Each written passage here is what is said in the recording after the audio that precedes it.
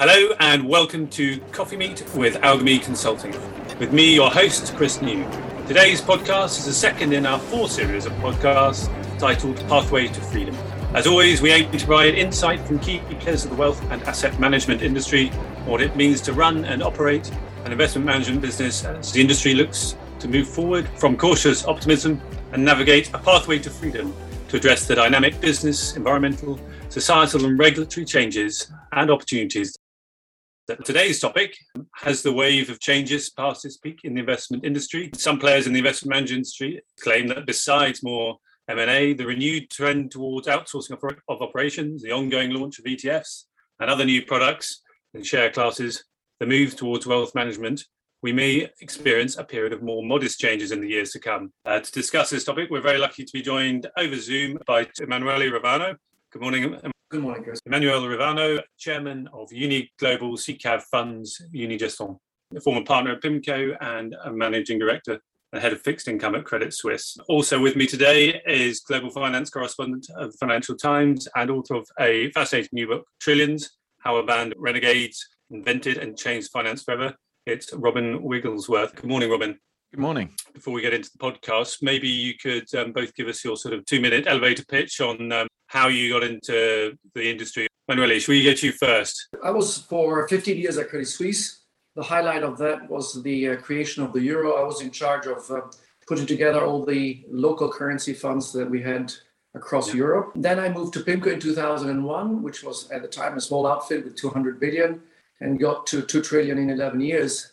Largely, as we will discuss today, as the advent of mutual funds and the growth of that sector in active fixed income management. Now I'm at Unigestion. I'm chairman of the SICAV, i.e. the Uni Global, not of Unigestion itself, and enjoying the changes in the industry. That's a fascinating career and some very good timing in that career, especially joining PIMCO at that point. You obviously have a good insight into what lies ahead. Robin, your journey, how did you get into financial journalism and what are you particularly passionate about in global finance? Yes, I ended up in finance, as it were, purely by chance. I studied international relations and politics and history, a bit of journalism. And my role in the industry is more as a voyeur rather than a participant. I worked in the Middle East covering Islamic finance for a little bit. That was my first job in financial journalism, then joined Bloomberg as an economics correspondent, and then went to the FT as a Middle East correspondent, and basically stayed with the FT ever since, and have for the past 8-9 years done finance exclusively. So mostly markets and investing, but interpreting that fairly liberally. And I just think it's a fascinating industry to cover anyway. I think the evolution, and it's a verging on almost revolution that's happening in asset management, I think is one of the more fascinating trends. It's an industry that to a certain extent has used technology, but has in its basic form not evolved much for a century. Excellent. Thank you very much for those intros. I think that gives us some context. If you are familiar with these podcasts, I do have a little bit of a fun teaser question. Obviously, we're very excited to have a sort of showbiz literary celebrity on the podcast today, as Robin is author of Trillions, which to me is ultimately a great people story. And I encourage you to read it. It's based about a cast of characters in Wall Street. Not sure if you're familiar with the baseball film Moneyball, which is all about sort of Brad Pitt playing this character called Billy Beane, and he gets a Yale economics graduate who brings statistical research and analysis to spot the value in sort of unfashionable players. And that's very much, to me, how their story evolved around passive investing and breaking down some of those myths. For me, the question is, what is your favourite finance film or Wall Street film? Without further ado, before we discuss what the current state of the market is in terms of active versus passive, or even what the future trends could be, I guess we need to understand where we've come from. And Robin, clearly you're best placed to give us that, hopefully, whistle-stop tour of your book, essentially. How have we got to a place where, in America particularly, passive is the dominant form in equities? 100 years of investment history in 2 minutes. Fundamentally, I think sitting here today, I think people forget or would be surprised at how unquantitative and, if you were being kind of artisanal, investment used to be. This was not a data-driven industry. It was an industry that had numbers, but it was still fundamentally based on human gut instinct. People occasionally started doubting that this was actually working out that well for the actual investor at periods through times like the South Sea bubble or the first investment trust that went bust in the panic of 1907. After the Great Depression, for example, Fred Schwed wrote a book saying, "We're the customer's yachts." But it wasn't until the emergence of genuine computers that could be used by some academics and a few heretical people in the finance industry that could actually both collect the data and systematize it and calculate how well, first of all, equities and bonds did in the long run and how well the average active manager did compared to them. That didn't happen until the 1960s. This is, of course, the pre-internet days, and humans are really good at filtering out information that we don't like. And the finance industry did not like the conclusions that were coming out from academia in the 60s and 70s that were just unambiguously 100% clear that professional investors did a, at best, mediocre job, and in reality, a pretty awful job in the long run. Ever since then, the history of investing has been essentially attempts to grapple with that. So we've seen an ongoing shift as more and more people, either first institutions and pension plans, realized this and started adopting index funds. More recently, retail investors, just over the past 20 years or so, have embraced that as well.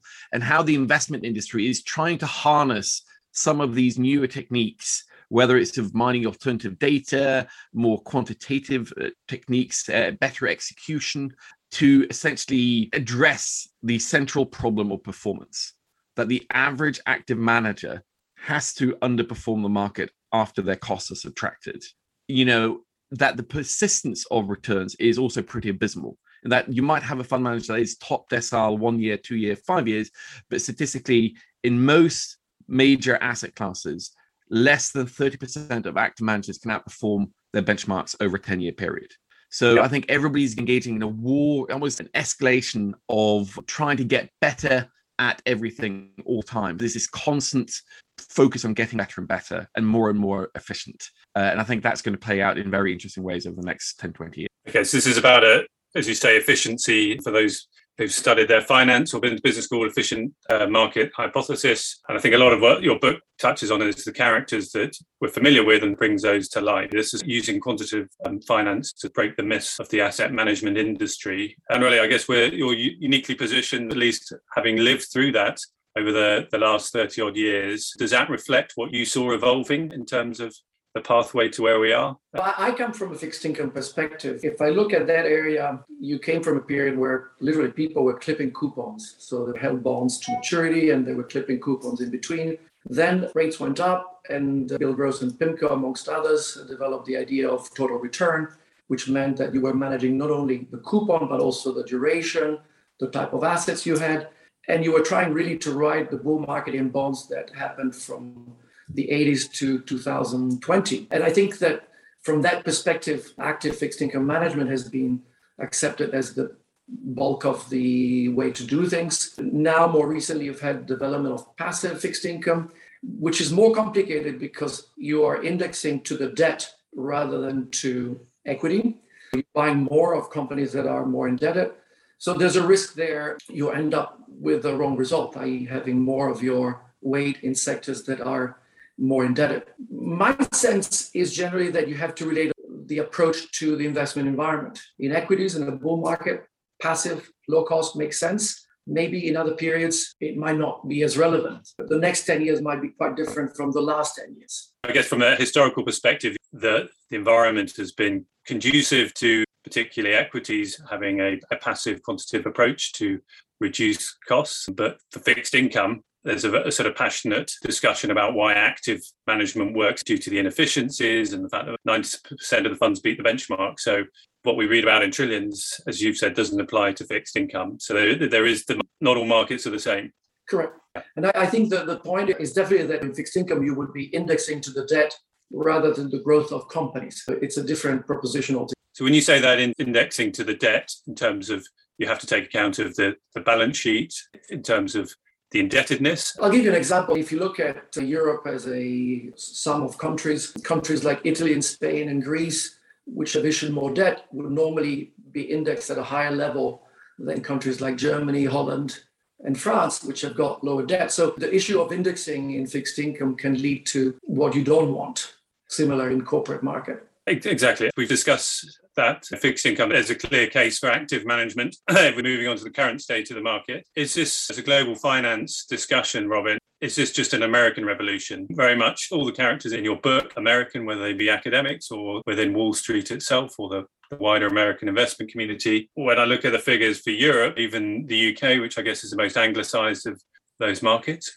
26% was the last figures I could find, and then even lower for Germany. So can we see that state of the market changing in Europe, or is this just an American story? Well, just to take on the fixed income side, I do agree with Emanuele that fixed income indices are a very different beast, and there are all sorts of common sense issues with building financial products on them.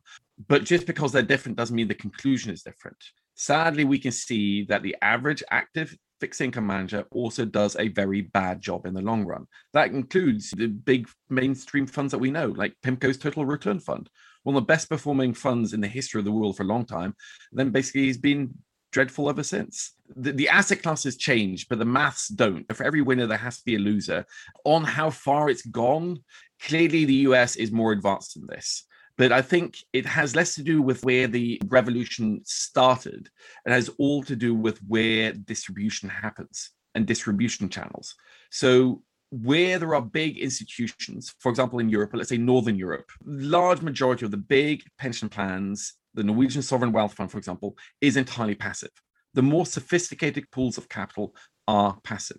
But where we are primarily retail markets and the retail distribution happens through banks, unsurprisingly, banks like to stuff clients into their expensive, poorly performing mutual fund. So the United States has a very different distribution model, which is why quite a lot of financial advisors, which are hugely important there, do push people increasingly into passive funds as they have also internalized this rock hard data that stretches back a century. In Europe, where people tend to go to their local bank branch and ask, look, I need a fund, what should I invest in? They will get put into that bank's or a local asset manager's active fund. There is no incentive at all to put people into passive funds because they often don't come with any sales commission. That is why, for example, Europe lags behind and the UK is halfway in between those. And in Asia, there are cultural issues around gambling. It's more fun, whether you're a billionaire with a private bank account or a family office or an individual saving. There's been a bit more of a risk-taking attitude than what we see in Europe. So there people gravitate more towards individual stocks anyway. Technology is an enormous leveler of this. And inevitably, as we see the bank distribution models come under pressure from upstarts that we've already seen happen in the US, is almost inevitably going to happen. Maybe not to the same extent, but it is going to happen in Europe. I think we're going to see that change quite dramatically.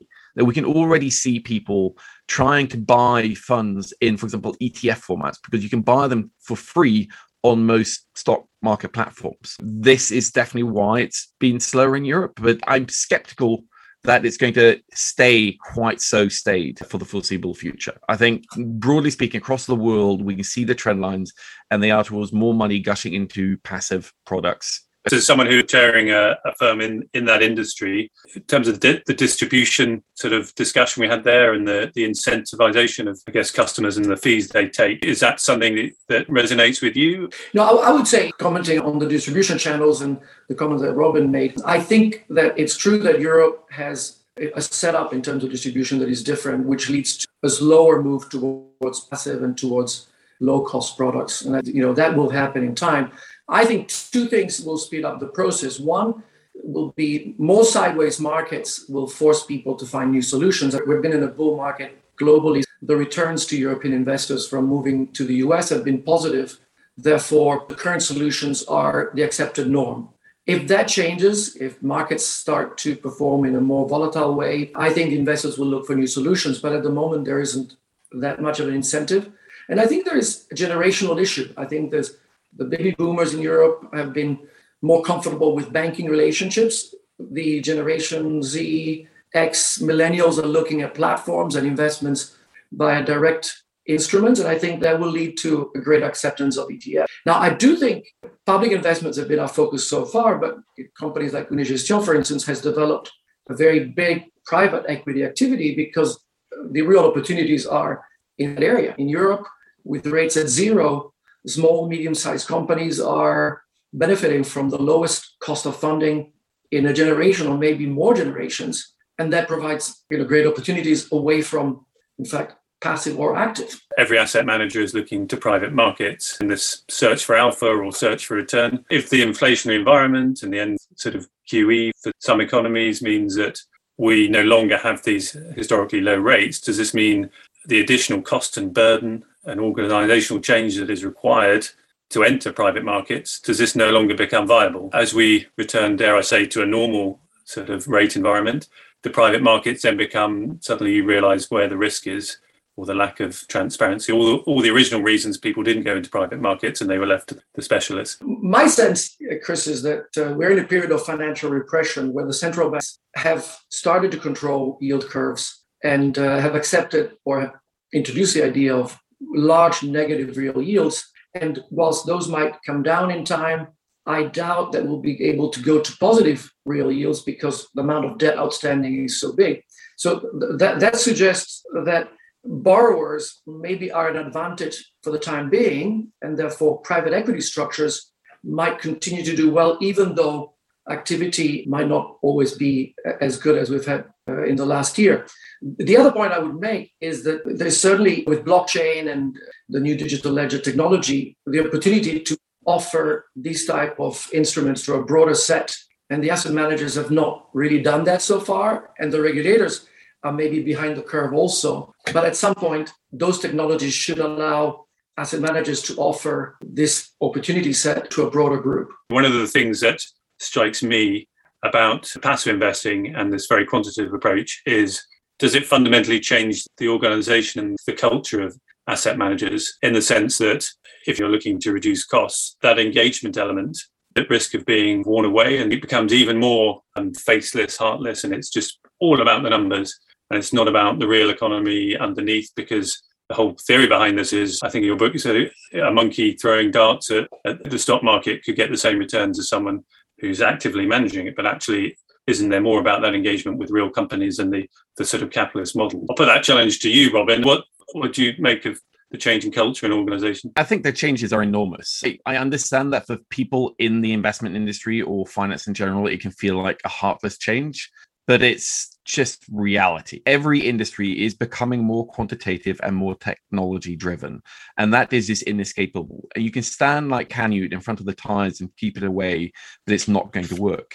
And one of the things I've always quite liked about the finance industry is that it is, at its heart, very meritocratic and numbers driven. They don't care who you are, what you look like, or where you come from, as long as you perform and make money and do your job well.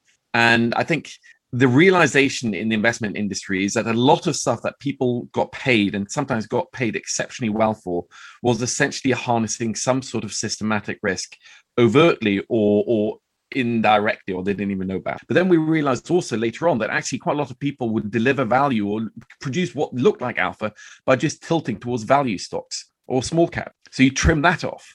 And you trim everything that is essentially just some sort of systematic risk that you're harnessing. For example, PIMCO would systematically, you'd have to do it in an artisanal way, but a new issue premium, that most fixed income securities, that when they come out with a slight new issue premium, you can do this with IPOs as well. IPOs on average have a first day pop because you have to compensate people for the risk of investing in a new company. So you systematize all of that and you cut away everything that is essentially some form of beta in drag. And I think what a lot of institutional investors definitely have realized, and maybe retail will realize over many years as well, is that quite a lot of the stuff that we paid portfolio managers and hedge fund managers to do over the past 20, 30, 50, 100 years is essentially some form of beta. So I think the industry is going to get way harder, but the comp for the remainders, the people that can adapt to this, is going to be dramatically higher because they can plausibly have a far stronger claim, say, look, I have unambiguously delivering uncorrelated alpha. And that is going to be absolutely worth its weight in gold in this environment that, as Manuela says, is going to be a low return environment. Because although I completely agree that beta, the returns from beta in almost every market has been phenomenal for the past couple of decades, and that is almost mathematically going to be impossible to maintain, I'm not sure that active is going to be the beneficiary. I think in an environment of low returns, you control what you can, and that is cost. And the asset management industry still has a lot of margin that can come out of it. So I think institutional investors are going to push that lower and lower and lower. And as Emanuela says, go for returns and pay up for what they think is maybe alpha in private markets. And that is going to be a big trend. So the barbelling of the investment industry has been talked about for a long time, but I think it's happening even faster and more dramatically than even some of the proponents would have said when they first started talking about this, between expensive private markets, illiquid strategies on one hand, and very liquid beta returns on the other. The cost on that one is going to come way down, but it's going to grow. And the cost on that side is going to stay high.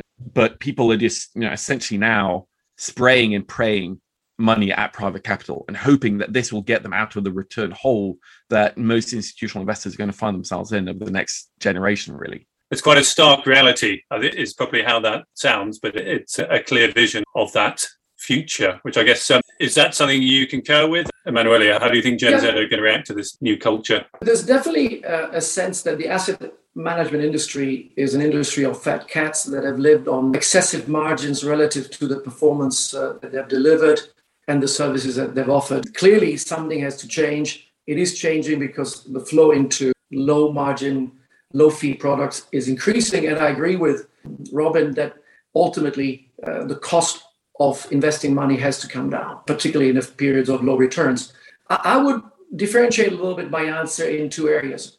Principally the fact that I do think that as more money moves into passive, opportunities will be there in active management. And I think that we can't forget that we are at a pretty advanced point in a bull market where, just if you use an analogy, going at top speed seems to be the right strategy. You want to have top speed. You're not too worried about the turns or the surface of the road. I think that if you go ahead, maybe top speed might not be the only criteria necessary. You might handling in turns or greater suspensions to adjust for the volatility. I do think that investors need to take into account not only of fees, but also what sort of characteristics do they want for the next 10 years. And I think the next 10 years will be different. The generation thing is very similar. I don't think that Generation Z and millennials want to buy something that is very complex, that is not transparent, and that offers something that they can buy somewhere else at a cheaper price. And finally, I think that the industry is trying to deal with its image of not being relevant, but I'm not sure that sustainability is important, but giving financing in a more flexible, imaginative, technologically advanced way should be part of the mix. If we take that forward, looking to the future now, if we're talking about one of the other challenges facing asset management industry is the relevance and solution-based outcomes, whether that's how the average retail investor is looking for liability-driven, lifetime events, multi-asset products, all these things which are different to the traditional model and different to just buying the S&P 500 tracker. How does that sort of fit into the passive world? So where do you see solutions fitting into that future in the next 10 years? The problem with solution is a lot of the solution type products that were launched over the last 10 years have not done well relative to a simple low-cost index approach. They delivered returns that were often below benchmark at fees that were quite large. So I think my sense of solution is to widen a little bit the asset base, as we discussed earlier, the idea of offering ways to participate in private equity investments via blockchain technology, the idea of offering something to protect against an inflation environment might be a way to address this, but also very simply to offer products that are not just passive without any accountability for sustainability and other issues. So solution does not necessarily only mean a return, but what way you're achieving that return. And the generation that is coming up is much more ready to sacrifice some return for some objectives that go beyond just making an extra percent. That brings me nicely back to ESG, which ultimately is an activist strategy. If you go to Aviva or Hermes, any of these leading asset managers who have a history of engaging with boards directly and pushing for change, how does that work in a passive strategy where it doesn't necessarily take account of that? I don't want to come off as too much of a tech evangelist here. But again, technology, when it comes to sort of the solutions and customization and individual beliefs in what investment management might do for you as a consumer, the future is going to be something called the direct indexing. This is something that essentially what institutions have been able to do to give tailored mandates to big asset managers. So if you're a Chinese sovereign wealth fund, you can tell PIMCO or BlackRock or Capital that I want X, Y, Z, or I don't want these companies or whatever. And that is now being available through sort of direct indexing for some wealthy people through some select asset managers for a while, but technology has made that radically easier to offer to far more consumers. So we've seen Goldman Sachs, JP Morgan Stanley, BlackRock, Vanguard, and Franklin Templeton all buy direct indexing competitors or technology solutions. This is clearly something they see as maybe the indexing 3.0. And this is essentially the idea that maybe you start off with an S&P 500 index fund, but you don't actually put it in a fund structure. First of all, you can harvest tax losses far more systematically, let's say in the US, but you can also say, well, look, I happen to work at Facebook and I don't want to have double economic exposure to Facebook. So I want to take S&P X Facebook, essentially. Or maybe you happen to think that maybe your parents died from smoking. You think tobacco's evil, so you can take out all the tobacco companies. So you can just customize these indices in any way you want. I think the danger there is also, again, that we're essentially giving people new, cool tools to make the same dumb mistakes that humans have through history, in that it will blur the line between active and passive even more than it already has. And the fundamental triumph of passive was that it was cheap and it was broad and diversified. Obviously, there is a point where there are diminishing returns for that diversification, and fixed income is a classic case of that. But I do worry that this could end up, hurting a few people that take it too far. On ESG and the governance side of things, I have to admit that I'm immensely cynical about this. And this feels like a Hail Mary from an investment industry that has been unable to perform to the level where they would like compared to the fees that they charge. So they're wrapping stuff up in green marketing and saying, obviously, we can't beat the index, but you can not beat the index and feel good about saving the world. But first of all, I just think that there is elements of mis-selling going on here, that people are selling ESG investing as a way of not just you can do well and still do as well as the market, but actually beat the market because these are hot, sexy industries. So I think that has potential major pitfalls, as some big asset managers are discovering now.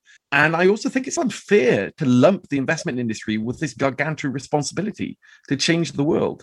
I have a huge actual appreciation for what the investment industry has done for the modern world. Channeling savings to productive investments is one of the most important roles you can have in a capitalist society, and it's done generally that job pretty well.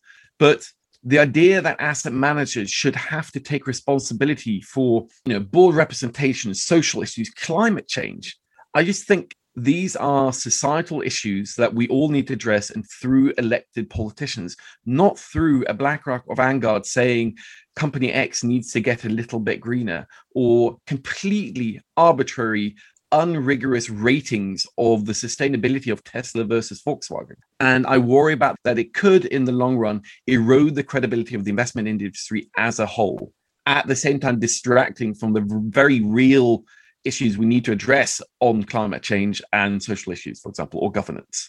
I would say that sort of differs from a lot of the guests on these podcasts. Nobody wants to talk against this. Yeah. Asset owners want you to talk about it. Investors want to talk about it. But in practice, I think it's a classic fallacy of action where we must do something. A is something. Well, let's do A. And doesn't really necessarily follow that A is the right thing. It's just something to do. So yes, this is something that we all need to address. But essentially we are, as Larry Fink recently said, engaging in this massive regulatory arbitrage where dirty assets especially are migrating from public markets where they're being systematically undervalued by investors being afraid of holding them, to private hands who will reap uneconomic surplus gains purely because they are ESG insensitive investors. Does that help the world? Nothing. Zero. Zilch. It's just like shuffling one oil field from one pair of hands to the other pair of hands. It does nothing for the world. But it just makes some pension investors feel a little bit better until they realize that they have, over the past 10, 20 years, cost themselves enormous returns in the process. We're going to see the BlackRocks, the Vanguards, the State Streets of the world are coming under relentless pressure to do even more. And I think the danger is less that they essentially are passive owners. It's more the danger that they become overly active owners and take stances that are politically sensitive on a host of very sensitive public policy issues, like gun control.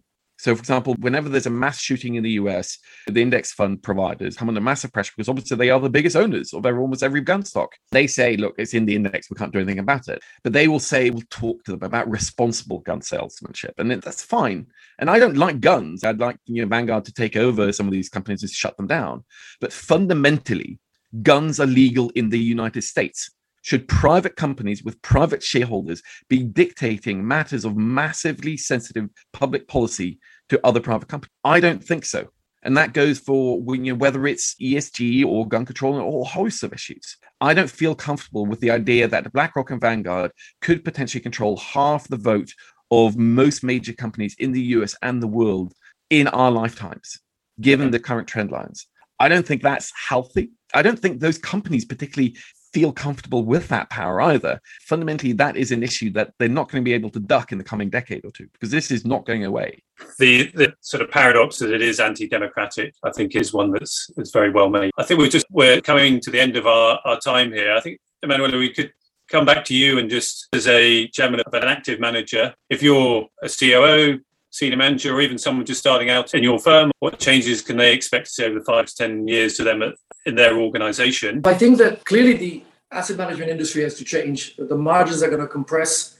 My sense is I would look at 3 things. I would look at the future investment environment. The discussion about passive and active now is relevant, but we also have to consider that we are at a pretty advanced point in the bull market, and the next 5, 10 years might be very different. We might have lower returns from a high starting point, and passive might not be sufficient to produce the returns you need. And I think that in that environment, active ETFs might make more sense rather than passive.